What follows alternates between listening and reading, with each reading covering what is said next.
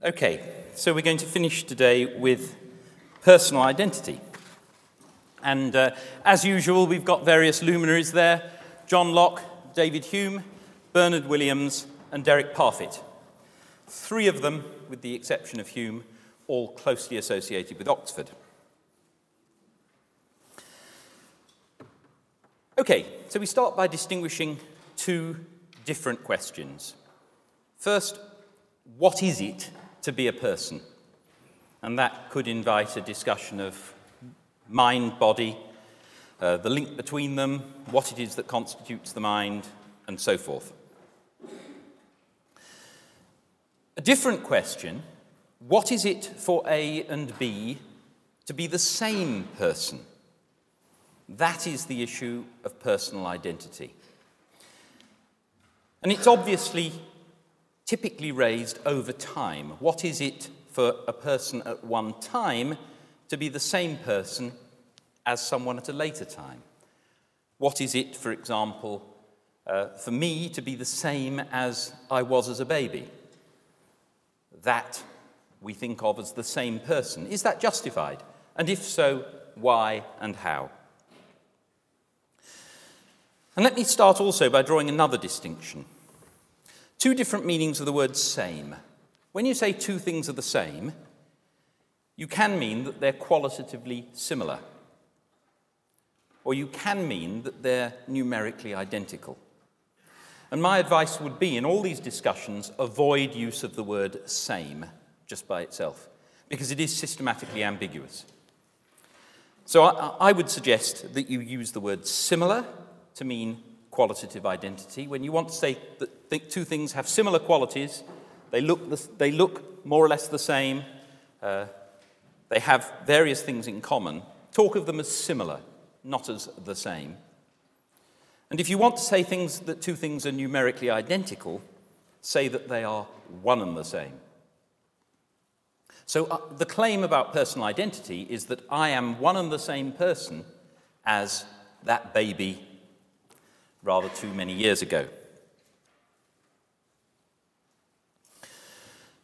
Now, the problem arises because of Leibniz's law again. We've seen this before, back in, I think, the fourth lecture. But here we are again with Leibniz's law. It seems to be a matter of logic that if A and B are one and the same thing, then any property of A must also be a property of B. So let's call the property F, if it's true that F of A and A equals B, then it follows logically that F of B. So take these examples. Let A be me as a baby. Let B be me today. And let the property F be weighs less than a stone. We have an apparent contradiction here, because I, as a baby, certainly weighed less than a stone. Today, I certainly weigh rather more. So it seems to follow that I, as a baby, cannot be numerically the same as me today, doesn't it? Well, actually, these sorts of problems are quite easily dealt with. You simply specify F more precisely. So instead of just saying weighs less than a stone, let's put a time index in. Weighs less than a stone in 1958, which was the year I was born, as opposed to weighs less than a stone in 2009.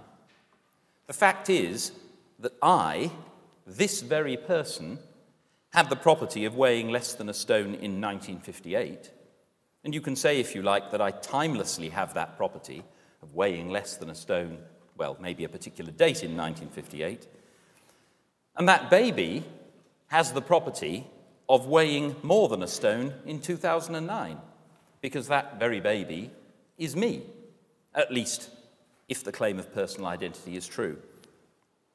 So you can see that we can at least avoid overt contradiction.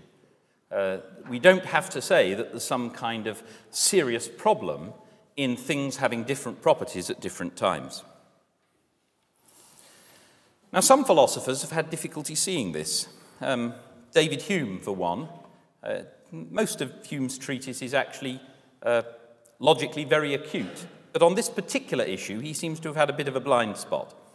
He took the view that strict identity really required exact similarity. There was a major problem with saying that something that changes over time is nevertheless one and the same. In his later work, he seems to have avoided the issue, and it may be that he came to see the error of his ways. But at any rate, there in the treatise you will find, I think, this mistake made. Okay, so that is a mistake. We don't have to say that if something changes over time, that therefore means that it's not one and the same thing over time. Indeed, if you think about it, we want to say the reverse. I mean, a person who did not change at all would not be a person, right?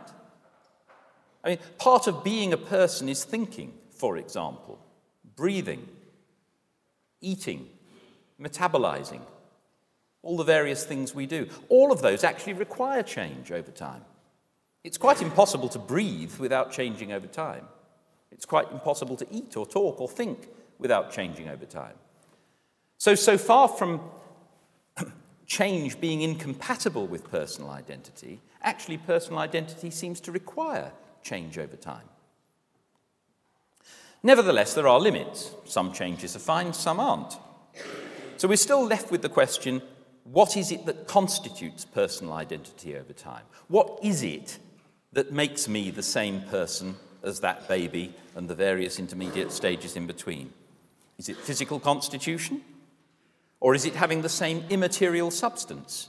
Is it that when I was born, God, or before I was born indeed, God implanted a soul made of immaterial substance, and somehow it's the continuity of that soul that makes me the same person? Or is it a matter of the organic life of the animal that I am? In the same way that we identify the identity of a tree as it grows over time, maybe we are just physical organisms, and that's how our identity is constituted. Or should it perhaps be psychological continuity?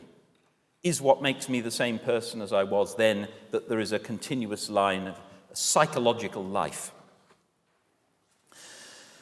Now notice that this question, the question I've highlighted there, what constitutes personal identity over time, is not the same question as asking how we judge personal identity in practice. They're likely to be closely related, but they don't have to be the same. Suppose, for example, that you did think that personal identity was constituted by an immaterial soul. Well, since immaterial souls are inaccessible to us, you might nevertheless have to say that our way of judging personal identity in practice is through the physical organism. We believe that the same soul goes along with the same body from birth until death. Therefore, the way we actually judge personal identity in practice is using the physical body, even though, really, personal identity is constituted by the soul. And that way, you could quite happily say that the body is the preeminent criterion of personal identity during life, whilst continuing to believe that you can make sense of personal identity in the hereafter, through the survival of the soul.